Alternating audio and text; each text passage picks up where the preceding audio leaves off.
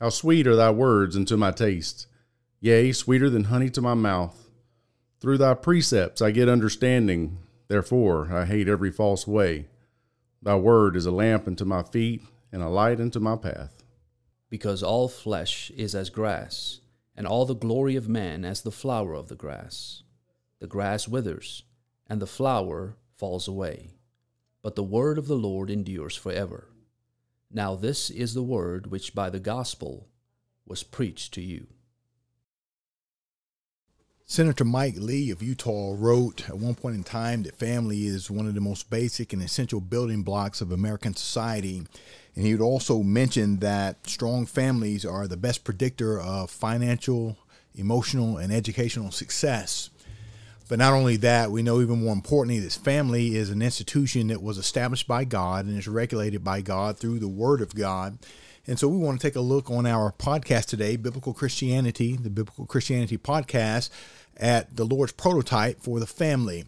My name is Terrence Brownlow Dindy. As always, I have with me my friends, my colleagues, my brothers in Christ, Brother Mornay Stephanus, one of our instructors at the Texas School of Preaching, and also Brother Tom Moore, our Dean of Students and an instructor at the Texas School of Preaching as well. Brothers, good to be with you. Good to be here, too. Good to be here. We're actually in Nesbitt, Mississippi this week, and so we've got the Standing in the Gap lectureship going on this week, and all of us are speaking on that. And so we're filming from Nesbitt, from the Nesbitt Church of Christ, from the congregation here on this week. And so we're very indebted to the congregation for their hospitality to us and for the good work that they're doing with this lectureship, and also for affording us this opportunity to be able to have a space to film our podcast. So the Biblical Christianity podcast, we want to talk about the family. The lectureship is focused on the family.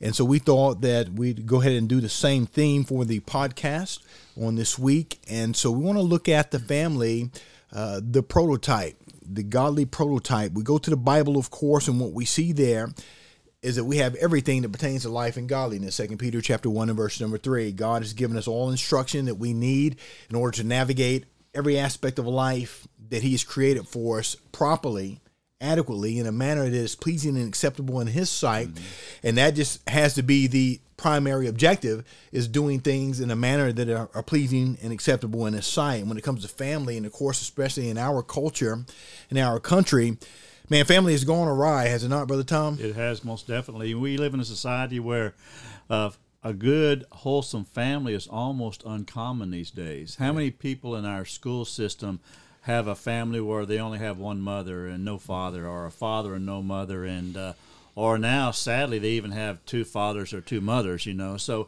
it's a very disoriented, disgusting family situation in our world today. And as you mentioned, the Bible has the only the directions for us in our families. You know, if you start going to the world and how they say a family is, you know, we're going to get way away from the Bible. So we need to get back to the Bible, and we're going to talk about three things really in this podcast. We're going to talk about the origins of the family, the operational authority of the family, and also the order of the family. Absolutely. When you think of the home, I think it is fair to conclude that the home in this nation is broken. Yes. I think this is an accurate summation of what is happening, and the source evidence for that summation is the known adage, as goes the home, so goes the nation. When one looks at the nation and we look at the immorality that is commonplace, we look at the chaos that reigns in this nation, where now you have young people running into stores and looting and stealing, and this is happening at such a common rate that people don't even bat an eye. We have to conclude something here, that there is something wrong, that our society is broken, and if indeed that adage is true, which it is, as goes the home, so goes, or as goes the home, so goes the nation. We have to conclude that the home is broken. There's something wrong. And the key here, as Tom just mentioned, is because the directives of the home have been abandoned. God's, who is the founder of the home, he's been relegated. He has been substituted with man's own morals, and hence we have these problems. Yeah, I said one thing about this is that the numbers don't lie. You know, we look at the studies and look at across the board, and the consensus is out that whenever the home is being evaluated, when it's being studied, and there's several psychological entities that study the home. Government studies the home. And when you see those broken homes that are not designed the way God would have them designed, and as you mentioned, Brother Tom, we're going to begin by looking at the origins of the home, but we'll also look at the operational authority of the home in just a moment. And then, of course, we'll look at the order in which God expects things to transpire where a home is concerned. But when we see these things not being done the way that God says to do them, whether it be the order is not correct, we're having children prior to matrimony, or whether the operational authority is not being respected, we, like you mentioned, put the Bible aside and we do this thing the way that we want to do it, we know that that turns out tragically. It always has. Whenever a man has set his mind to do things according to his own will, it's always turned out tragically. Historically, we've never seen it any other way. The book of Judges obviously is one of those epitomes of truth that teach us that whenever man does that which is right in his own eyes, then that's going to be a recipe for disaster. Most definitely. So when we think about divine institutions, the Bible has 3 divine institutions that are set forth. We're familiar with the government, and Romans chapter 13, verses 1 through 7 is a great passage on telling us that God authorizes government. We can talk more about that in a second if we choose. He also instituted the church, which is the newest of the institutions. And then the oldest of the institutions is that of marriage that began back in Genesis chapter 2, verses 18 and following, where God instituted man, woman for life. And he gives us great details in how he wants us to have that marriage relationship. And so when we think about these institutions, in each of these institutions that we have here in the Bible, he has given us directives on how he wants those run. That's right. There's an expectation that we operate and navigate these institutions the way the originator of them set them up, right? Absolutely. When we think about the home, and here's a common misnomer, that God is removed from the home. There's a common misnomer in society that God, they don't want God in their home. Well, you don't have that the right to say that, because God is the proprietor of the home. He is the one who owns the deed on the home. And so the Hebrews writer would say, Hebrews 3 and verse 4, every house is built by some man. So every honest person would readily conclude that the home in which they live, the house in which they live, did not come into existence by itself, right? And so the home did not come into existence by itself. He would conclude, the Hebrews writer would, that God is the one who built everything, and the home certainly fits into that category as well. And so, as Tom just mentioned, the bringing together of man and woman, the foundation there of the home is 2 shall become 1. The foundation of the home is God, who created it when he brought woman to man, and he formed that first home. It's such a beautiful passage that talks about that, Genesis chapter 2 and verse 18. And so God provided, in the home, God provided for Adam someone who was like him, someone who could reciprocate his intellectual, emotional, and physical and spiritual needs. And Adam could also propagate mankind per the decree of God. And then the home was formulated. The home was created by God. And so, as it's critical for us to understand, when we look at the home, God owns the home. He owns the home, and it's incumbent upon us to respect that which belongs to someone else. And again, so many different places God tells us the body belongs to him. You hear people say things like, my body is my own, I do what I want with it. You go over to a place like 1 Corinthians 6, and the Bible begs to differ. Your body belongs to God. Your spirit belongs to God. The Bible says that the world is the Lord's and the fullness thereof. The earth and they that dwell therein. This all belongs to God. The cattle on 1,000 hills belongs to him. And when it comes to the family, it's certainly no different. As you articulated, Brother Mornay, God is the orchestrator. He's the divine author of the home. He's the one that solely owns the prerogative to tell us how the home is to function, how it is to even come into existence. We see this prototype over in the book of Genesis, and I think about it sometimes along the lines of this great simplicity. If I applied for a job, Brother Tom, down at Kentucky Fried Chicken, I need some extra money, go down there, apply for a job to sell chicken for a little bit. Man, it's not my prerogative.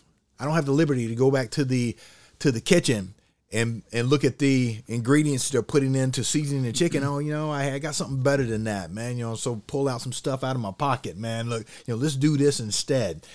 I just don't have that right to do that. That's not my institution. That's right. And this institution has been from the very beginning. You look in your Bibles in Matthew chapter 19, beginning in verse 3, and we're going to answer the question of verse 3 in another podcast, but it says, And there came unto him Pharisees trying, saying, Is it lawful for a man to put away his wife for every cause? Verse 4, And he answered and said, Have you not read that he who made them from the beginning made them male and female? And he said, For this cause shall a man leave his father and mother, cleave unto his wife, and they shall become one flesh, so that they no more are two, but one flesh. Whatever God has joined together, let not man put asunder. So from the very beginning, God gave us the very foundation, the very basis of what marriage is all about. One man, one woman, separating from your mother and father, being one flesh, and this has been so from the very beginning. That is the origin of marriage. Yeah, we look at just humanity as a whole, and God's our creator.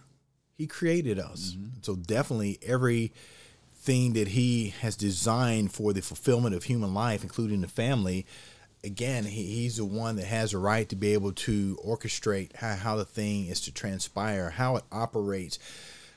Whenever Mr. Ford back in, I think it was maybe 1906, I can't remember, created the combustible gasoline engine for this vehicle. Man, who's better going to be able to explain how this thing is to work than Henry Ford himself? And of course, that's just common sense. And we look at the fact that in Genesis chapter 1, verse number 26, on the sixth day of creation, God says, Let us make man in our image, after our likeness. Let him have dominion over the fish of the sea, the fowl of the air, over the cattle, over every creeping thing that creeps up on the earth. And so the Bible says, so God created man in his image. In the image of God created he them, male and female created he them. That tells us all that we need to know about who is going to be best equipped to be able to tell us how family is to work in a way that is successful. And again, the studies that are totally secular in their nature and their motivation bear out the same facts the Bible bears out in Genesis. Yeah, I think it's imperative to, when we talk about Christ being the authority in the home, especially in the postmodern world in which we live, we have to define what that authority looks like. If Christ is the authority in the home, authority is defined as follows. Let me just read this from dictionary.com here. It's the idea of being in authority, having jurisdiction, the idea of having the ability to make a judgment, the idea of making determinations, and being in authority in a certain realm. And so when we consider Christ and his authority in the home, since, speaking from eternity, Christ, the incarnate, is God, Jehovah God, the Father, the Son, the Holy Spirit. When they formed the home, as he said, let us make man in our image. When they formed the home, they own the patent to it, and so therefore they are in charge of it. You do not, as you just mentioned, Mr. Ford, another motor company does not come in and change what he designed. You can't do that. In fact, it is not legal for you to do that. Christ owns the patent on the home. He is the sole owner of it, and man does not have the ability to come in and reorder whatever the home looks like. You do not have the legal right to do that. It's actually, speaking from a purely legal perspective, it's illegal because you don't own the patent. From a spiritual perspective, it is immoral because it belongs to Christ. And so Christ has the ability to make determinations in the home. Christ has the absolute and sole power to make determinations for the home, as Tom just mentioned, to give it directions. He has authority of adjudication. The Lord can pass judgment on a home. He can look at a home and say, well, that is not right, that is not what I desire, or it is. and he also has jurisdiction. And what that means is he has the power over the home, whether you live or your home is in Buckingham Palace or it's under a bridge. Yeah. Christ has the power or the jurisdiction to be over the home in all places. Yes, sir. Brother Mornay, you mentioned that it would be illegal as well as immoral to try to usurp the Lord's authority in the navigation or the direction of the home. Not only that, but it's ineffectual. It's ineffectual. I had the opportunity at the Florida School of Preaching Lectureships a number of years ago to be able to preach on why fathers fail, or why some fathers fail. And the entire lectureship was on the home as well. And just doing the research for that manuscript, and just learned some things that are absolutely devastating. And there are organizations and institutions out there that specialize in recording some of the facts and the statistics in regards to broken homes, and they gave a very alarming, I think it was focused on the family that had done this one. They gave an alarming laundry list of moral atrocities, of societal ills that are the direct result of broken homes. They talked about the number of men in prison. They talk about the number of teenage suicides. They talked about the teenage dropout rate, the teenage use of alcohol and illicit drugs, and all of those things were directly aligned with broken homes where there was no father, where people had done family, if you will, in ways that are contrary to the way the Bible says to do it. Exactly right. And if we will want our homes to be the kind of homes that God wants, the kind of homes that's going to benefit society, the kind of homes that's going to benefit us spiritually, really long ago in the very beginning, he gave us the recipe for this. That's right. Look with me just for a moment as we kind of browse through Genesis chapter 2. In Genesis chapter 2, one of the first components in a good home, marriage relationship, is that of companionship, right? He says he was looking for a help meet for him, or a help suitable for him. So there is a companionship in marriage. But there's also a friendship involved. I always thought it was kind of almost comical in my mind, and Adam was looking at all the animals, and there was not a help meet for him. So what did he do? He made Eve. You can say, well, dog's my best friend. Nah, it better be your wife. That's right. how it has been from the very beginning. There was a respect that was to be had between a husband and a wife in verses 21 and 22. And there was a unity, bone of my bone, flesh of my flesh. There's that unity that marriage has to have. And there is a cleaving, attaching to, a gluing to. And we live in a society where they don't use very good glue nowadays. That's right. But you're going to have a gluing, and they were unashamed. But see, these are the basic tenets set out from the very beginning, that if we will follow those, we will have the kind of marriage, the kind of home that God desires, and one that's going to be beneficial to you, your children, and society.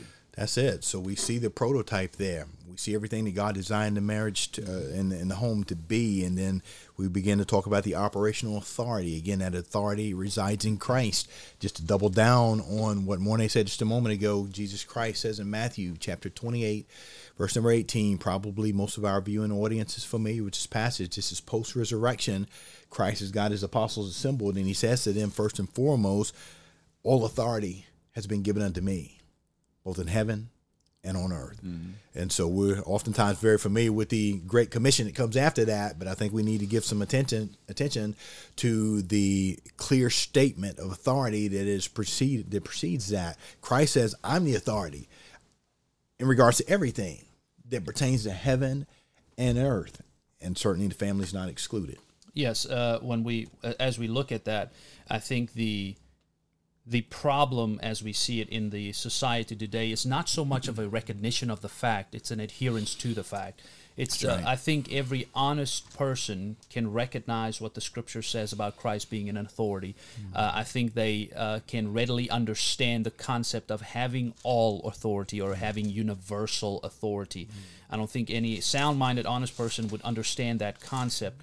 And the problem comes in is a recognition of that authority. That's right. Man has completely rejected God, and they have waved their fist in the face of Christ, and they have said, we know you are in authority, but we reject that authority, and we're going to do our own thing. I think that is the if man is honest with himself, instead recognize the fact, and also recognize that you are in rebellion to God when your home is not set up and founded upon the principles that the creator of the home has set up. That's right. Two quotations, one from Brother Avon Malone, great preacher of days gone by. He was one of our mentors and instructors at the Brown Trail School of Preaching years ago, one of my dear friends. But he used to always say that the problem with man is not his ability to understand, but his will to comply, where the Bible is concerned. And such a good statement. I've repeated that, and literally scores of times since I first heard it.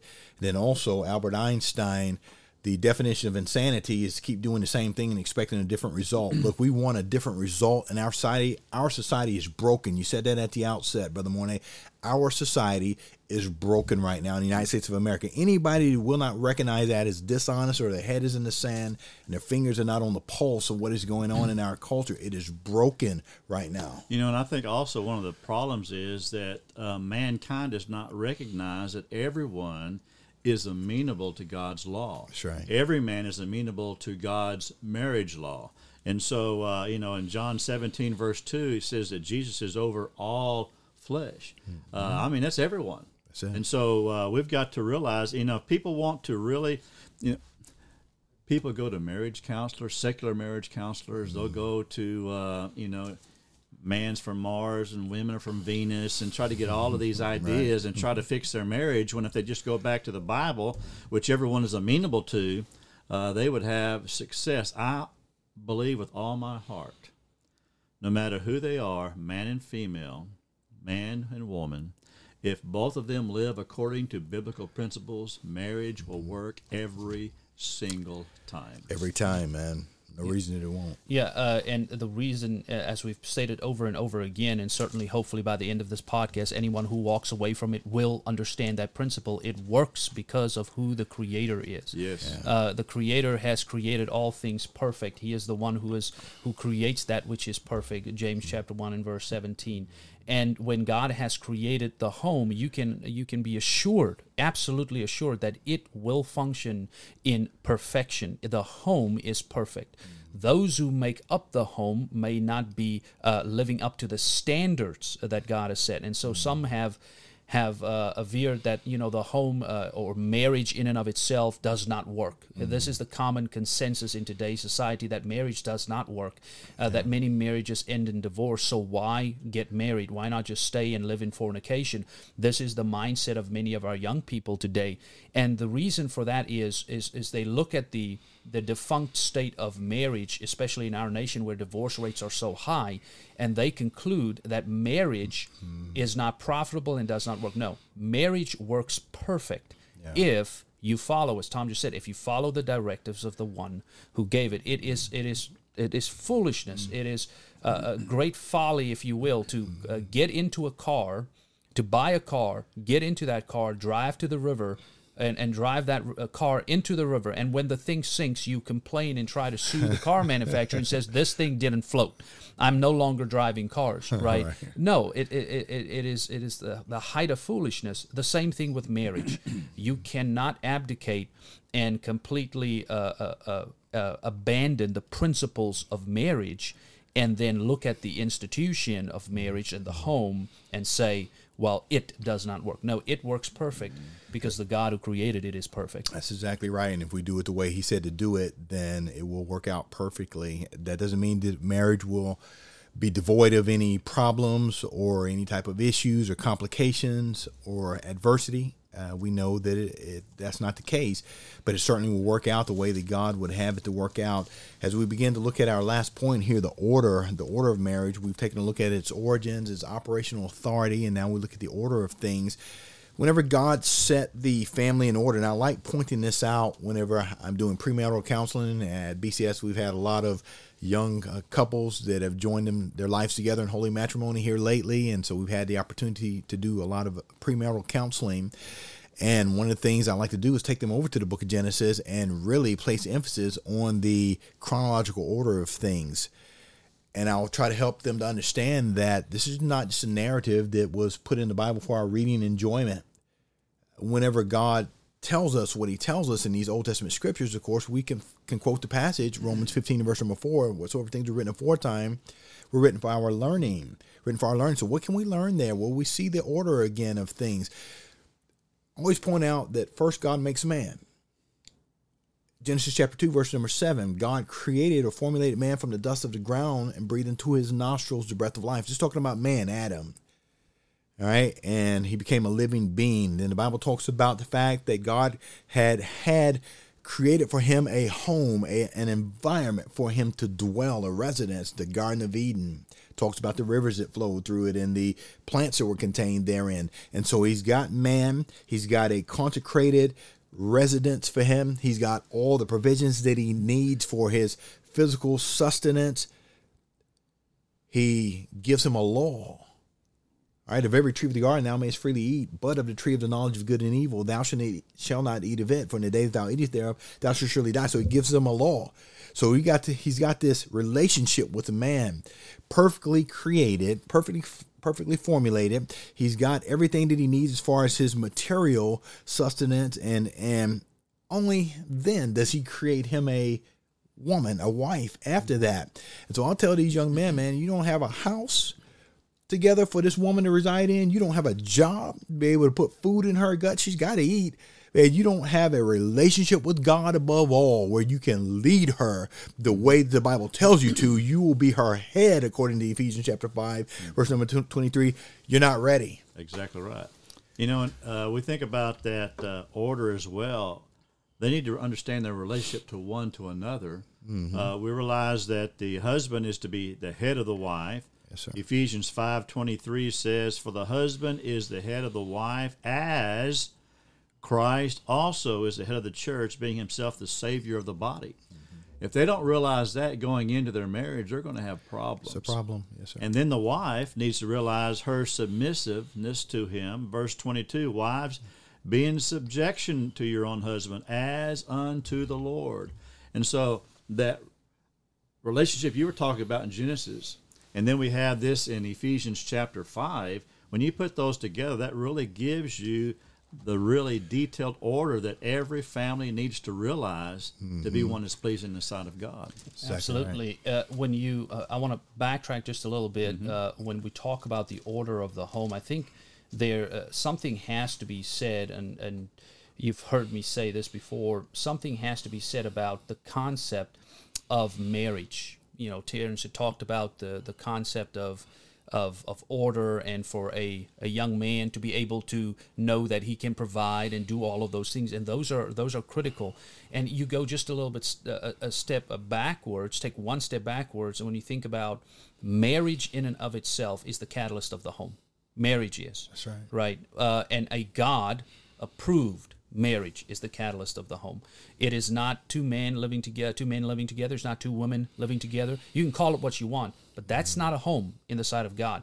But I think it also must be said, that some single individuals desiring to formulate a home without the proper structure that God has given, the sentiment is certainly not denied, and the good that cannot be done is not discarded. But the bottom line is that's not God's pattern. It's God's pattern for there to be a mother and a father in the home. It's not His pattern for you to be a single parent.